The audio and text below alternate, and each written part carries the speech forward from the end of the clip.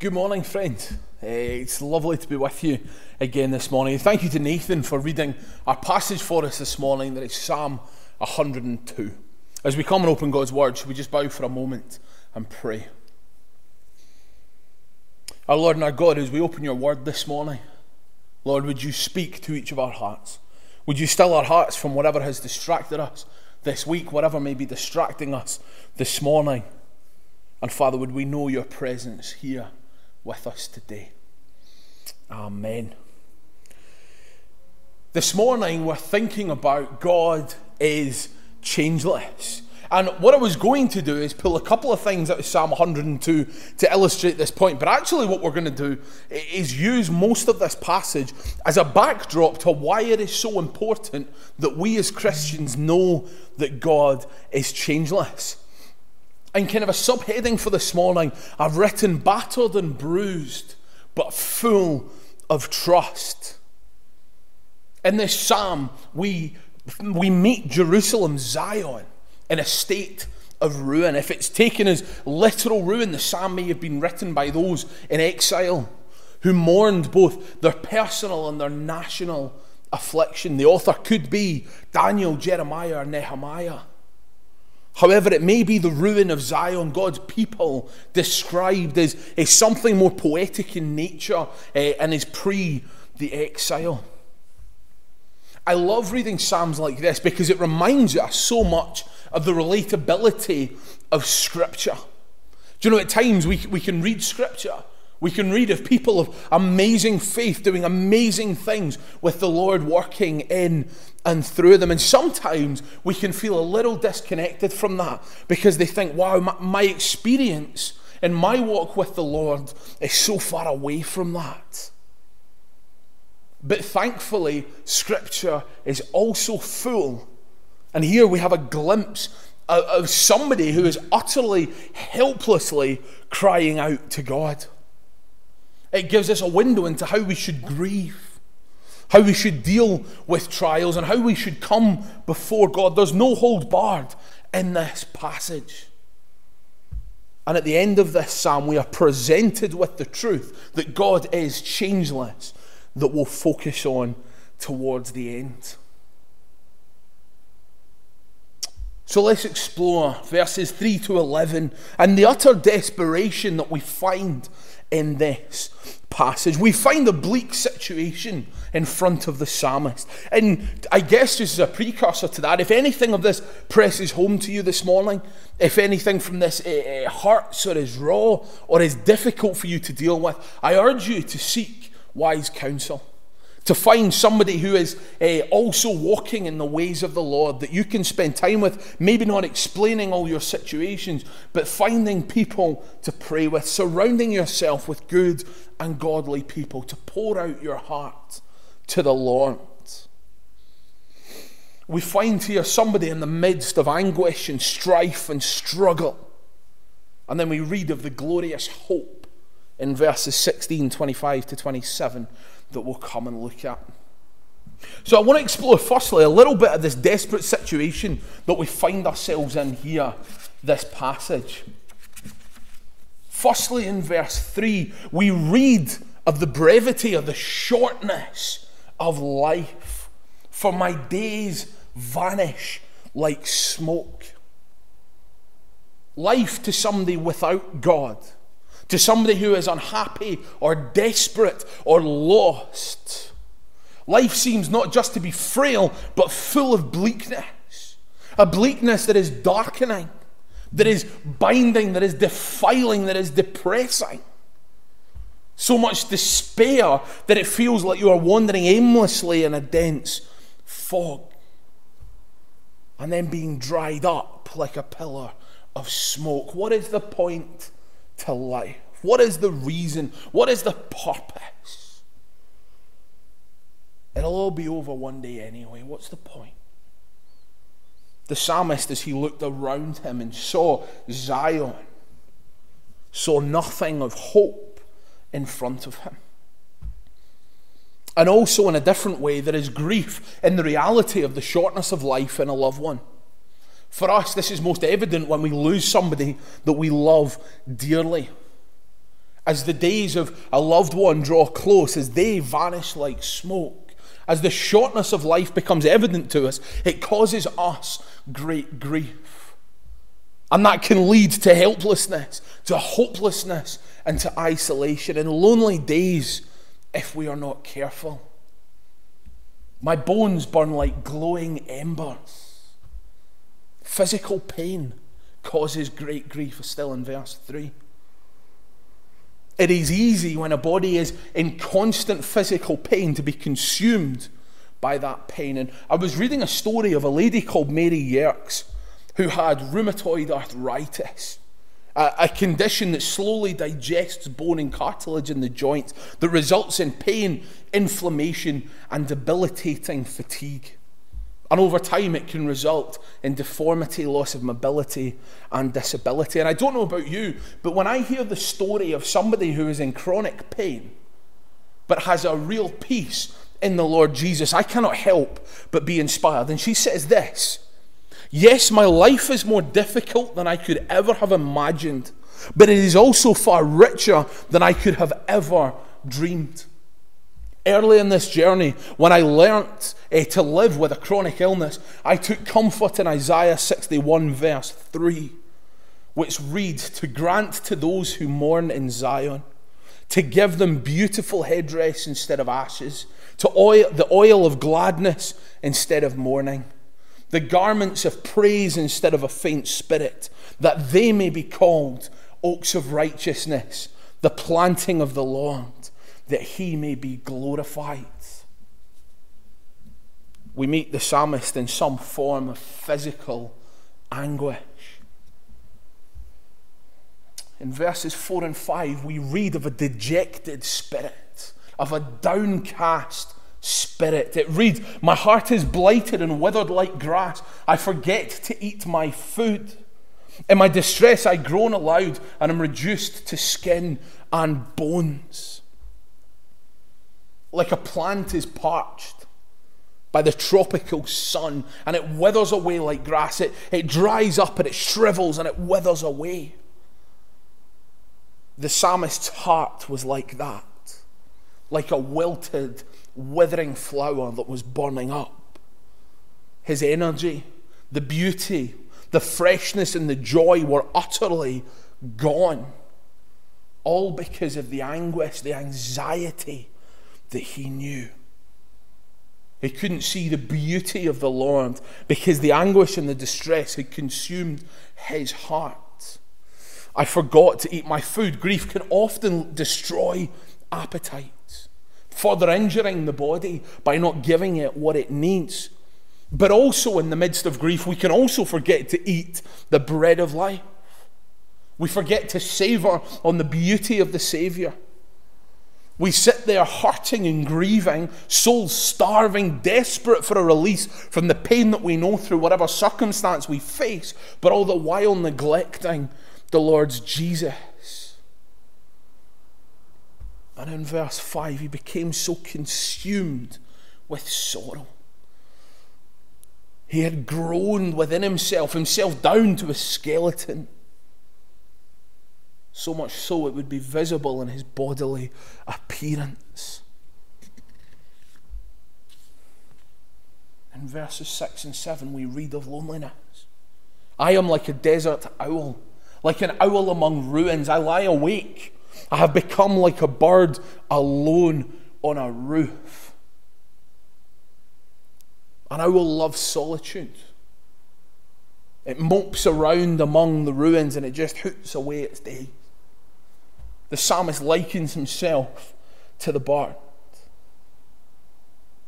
Not like an eagle that is soaring on wings, all bird of great beauty and splendor. But the griefs of his people, the griefs of what he knew in Zion, the brightness had gone. He seemed to be like a groaning bird. He felt so weak and inconsiderable he could only watch as if a helpless bird. We read of enemies in verse 8. This unrelenting, unceasing taunting and insults that came from others. a mocking. Look at your nation, look at your people, look at Zion. They cursed his name. And through those persecutions, the sorrow inward and outward were becoming more and more consuming. In verse 9, we read of humiliation. For I eat ashes of my food and mingle my drinks with tears. Marking the forehead with ashes, a symbol of mourning or repentance, regularly seen in the Old Testament. And what this is saying is that he so frequently put ashes on his head, so frequently mourned for what he saw in the land of Zion, that it had mixed in with his ordinary food, grated between his teeth when he ate. Well, he forgot to eat, and now changed his eating. There is such hunger that even the ashes were devoured. In verse 10, because of your great wrath, for you have taken me up and thrown me aside. The hiding of God's face, not knowing where God is. This sense of divine wrath against God's people. Overthrowing the chosen nation because of their lack of repentance and the rebellion against God. And finally, verse 11, my days are like the evening shadow. I wither away like grass. His days were at best a shadow. But now even that shadow is passing away and he is withering like grass. A grass that is being blasted by the tropical sun or being cut down with a knife that is then left to dry and burn. There are times that in depression people can feel so utterly consumed that the very existence, merely breathing, is difficult. That heartbreak has so consumed the body that our flesh is at best grass. And when we see this sorrow, this anguish that the psalmist faces, it can become something that shrivels up and dies. This is an utterly bleak start to a sermon. And I won't apologize for that because I think it's important we start here. This is an utterly bleak outlook for the psalmist. As he looked horizontally out to the world over his nation, as he saw the little hope and the anguish that was in front of him, we have his brutally honest assessment of where we find the psalmist. But there is a change. Something is happening. What we find here is utter hopelessness, utter ruin, utter depression. What sort of life is this? What sort of a life is one that is full of pain, that is full of suffering, that is full of anguish? Surely that is not worth living. The words of Job's wife as she spoke to her husband, observing the suffering and the ruin he was going through, said, then his wife said to him, do you still hold fast to your integrity? Curse God and die. Do you know, for Job in death it would have been over. Tell God where to go, be done with him. Surely if the God of love is making your life a misery, the reality is you should be short of him and be done. And in the midst of the anguish and the grief and the struggle that we find in all of this, we find the glorious light of verse 12. But you, Lord. Words that utterly cut through the dejection of the last 11 verses. But you, Lord, sit enthroned forever. Your renown endures all generations, but you. What is it that can cut through the anguish? What is it that can cut through the grief? What is it that can cut through the hopelessness? Nothing of the horizontal world. Nothing of the world out in front of us. But as the eyes are lifted vertically towards God, He sits enthroned forever. Your name endures the generations.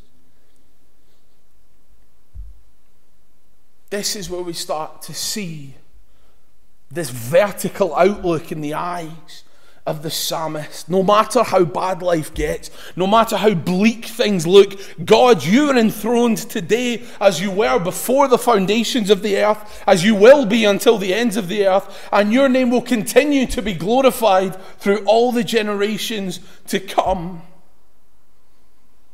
Eyes lifted vertically towards God, fixed on the Lord. Christian, if you find yourself this morning resonating with something of these 8 verses from verses 3 to 11 here this morning, lift your eyes. Lift your eyes to the changeless one. The grief of the psalmist and the reality of Zion and what they faced was great. But we are met with the promise of verse 16 of the rebuilding of Zion.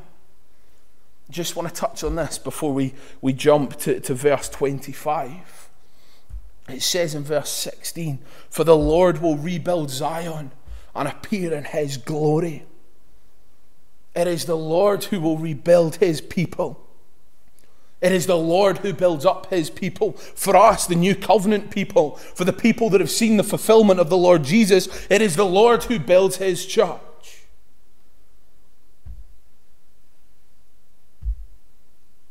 God is the architect. He is the builder. He is the inhabitant. He is the Lord of Zion, of his people. We read of the wonderful prophecy, the Christmas prophecy of Zechariah 9:9. "Rejoice greatly, O daughter of Zion. Shout aloud, O daughter of Jerusalem. Behold, your king is coming to you. Righteous and having salvation is he, humble and mounted on a donkey, on a colt, the foal of a donkey. The King of Zion is here." What does the building of the church of God's people for us today look like? It looks like conversion. It looks like people seeing the Lord Jesus in all of his glory.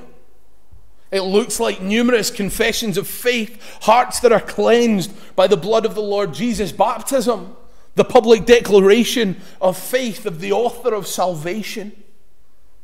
It looks like union amongst God's people, united in one spirit. And it looks like the edification, the building up of God's people and his mission extended out the way. This is a healthy church. This is God's people, the fulfillment of Zion, the new Israel fulfilled by the Lord Jesus. Out of the ashes of ruin, God's promises will prevail. No exile and no enemy will take that away, because Zion is God's. The church is Christ's, and he will build it. The changeless God. Verses 25 to 27. We'll round off here with 3 promises of the changeless God. Verses 25 to 27 read, "In the beginning you laid the foundations of the earth, and the heavens are the work of your hands. They will perish, but you remain. They will all wear out like a garment. Like clothing, you will change them, and they will be discarded. But you remain the same, and your years will never end." So we come to this morning's attribute, the changelessness of God. God is changeless. The first promise. Time has changed, times have changed, but God has not. You laid the foundations of the earth, and the heavens are the work of your hands. The God who laid the foundations of this earth is the same God who has watched over his people throughout the entirety of redemptive history. He is the same today as before laying the foundations of the earth. We were reminded so beautifully on Wednesday night by Bruce of our creative God, of God is creator. The God who crafted so intricately this world into being. The God who cared so deeply for his creation. The God who reserved his deepest relationship for his finest creation, mankind. The God who loved this world so much that he sent his Son to die on a tree so that we might enter into the presence of the holy God. This is the changeless God who cares as deeply today for his creation as he did before the foundations of the earth. So we go back and we look at verses 3 to 11 and we look at the desolation. We look at the depression, we look at the anguish, we look at the utter hopelessness. And instead of starting there, we begin to have this perspective, this heavenly perspective, firstly. This perspective that the world is in the hands of the changeless one. You see, when we start with God and we view everything in this world through the eyes of God, everything begins to make sense. We begin to see our suffering and our hardships as the furnace of faith, of our faith, of our constant refinement. If we start with the world, if we start with this and how sorry I am and how things look before me, it is so hard for us to see through that to look to God. That is why we must start with God.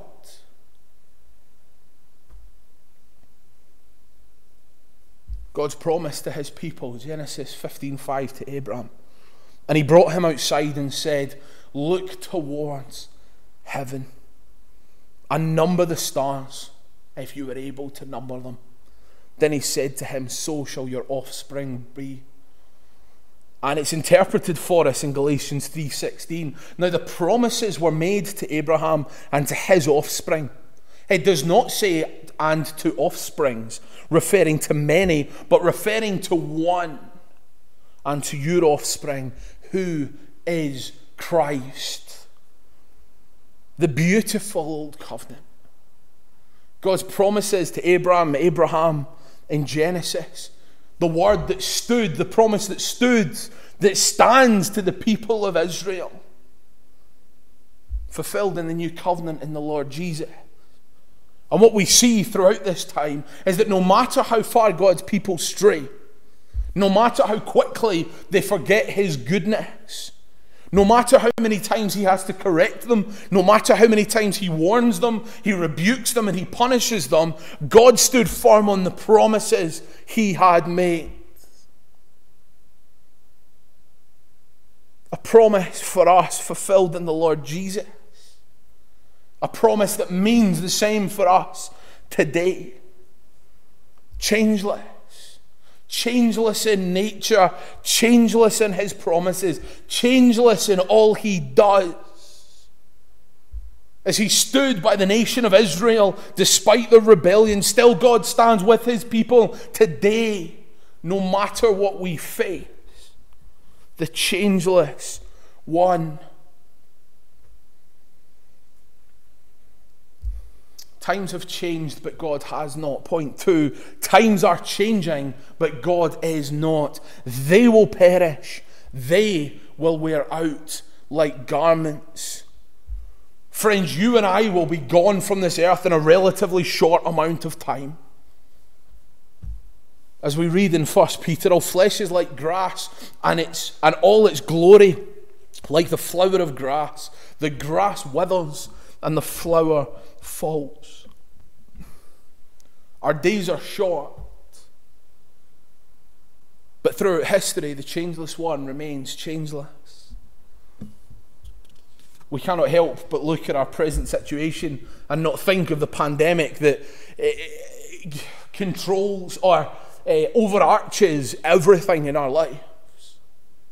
Much has changed in recent months, more than any of us could probably have ever fathomed. Many of our freedoms have been restricted. We haven't met in months, which is thankfully about to change. But for many, it has been a season of lament and strife. For many, it has been a season of reflection and a positive time. But it has been one of struggle. It has been one of missing weddings and anniversaries, of birthdays, events, months of children growing up, of spending precious time with those near the end of their life, not being able to grieve in the way that we would like to. Many, many things have changed over these last number of months. But we don't start there. We don't start with our circumstances. We don't start feeling sorry for ourselves. We don't start by looking at what is in front of us. Why? Because we look vertically as God's people. Because we lift our eyes heavenward. We lift our eyes heavenward to the God that saved us. Do you know, this week, the words of the phenomenal hymn, Leaning on the Everlasting Arms, has brought me so much peace this week. And I want to read one of the verses, the chorus and one of the verses for you. Leaning, leaning, safe and secure from all alarms. Leaning, leaning, leaning on the everlasting arms. What have I to dread? What have I to fear? Leaning on the everlasting arms. I have peace complete with my Lord so near, leaning on the everlasting arms. Would we do just that? Wherever we find ourselves this morning, would we lean in the everlasting arms of the God our Father? He is big enough to carry every bit of our grief, of our fear, of our sorrow, of our struggle, our anxiety and our anguish, every bit of our sin and shame. Would we take everything, all of it, to God? This is the changeless God, the changeless Creator, the redeeming God, the changeless Father, the changeless Son, the changeless Spirit. Would we walk close to our Saviour, because there is no greater place that we can be? Times have changed, but God has not. Times are changing, but God is not. And thirdly, times will change, but God will not. You remain the same, and your years will never end. And of course, Hebrews 13:8, Jesus is the same yesterday and today and forever. We have no clue what the future holds. We don't know what next week looks like, what next month looks like. We have no idea how long we will be here. But Christian, know that your God does not change, and God knows all things. Nothing will surprise him. Nothing will catch him out. His great sovereignty and his great love is what is worth us putting our trust in, because he holds the future in the palm of his hands.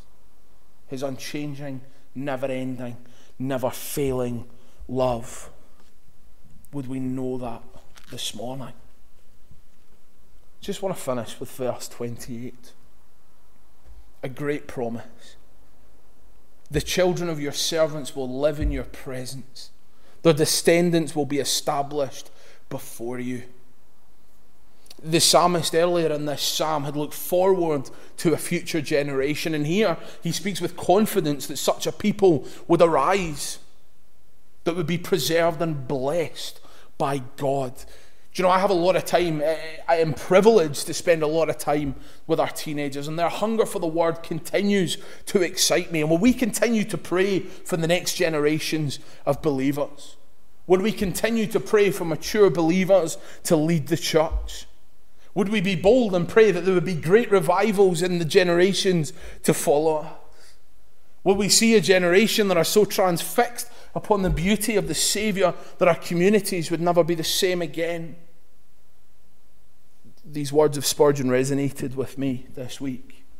Let us pray that the church would not continue to be brought low by the lukewarmness of the present generations.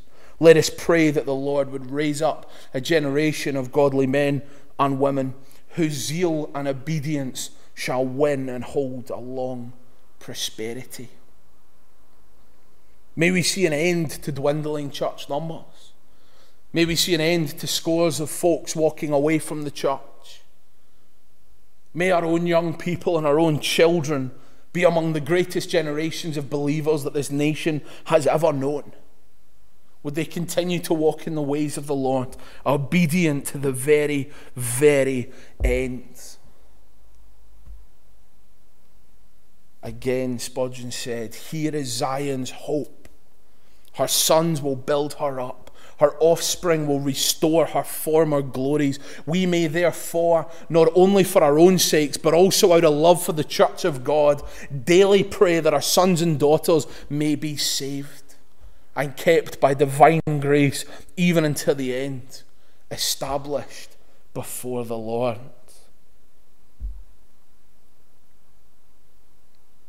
We don't know what the future holds. Times will change. Times will change. When our future generation are adults, it will look very different to how it does now, but God will not change. Would we be committed as a church family to nurturing and growing the next generation of believers, to be greater and more mature than we? Friends, would we never trust more in the things that change than the changeless one? Would we look up before we look ahead? Would we see God in all his goodness and his glory before we see the darkness and the despair that consumes so much of this world?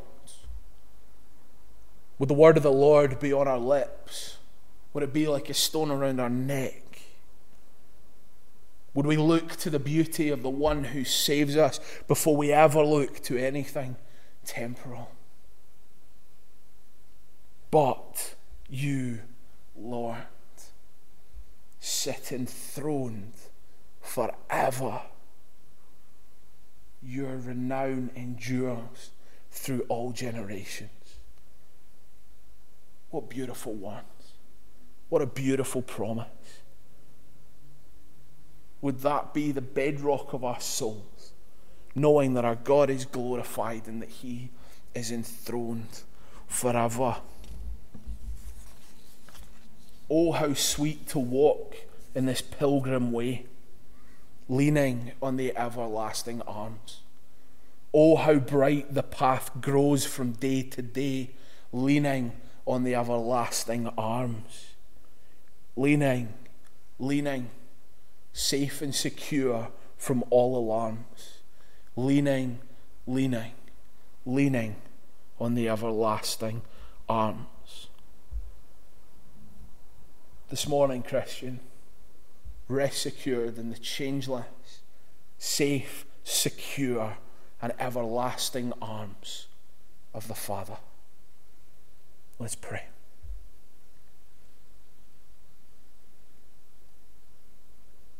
Our Lord and our God, our world knows so much hardship, so much darkness, so much hopelessness.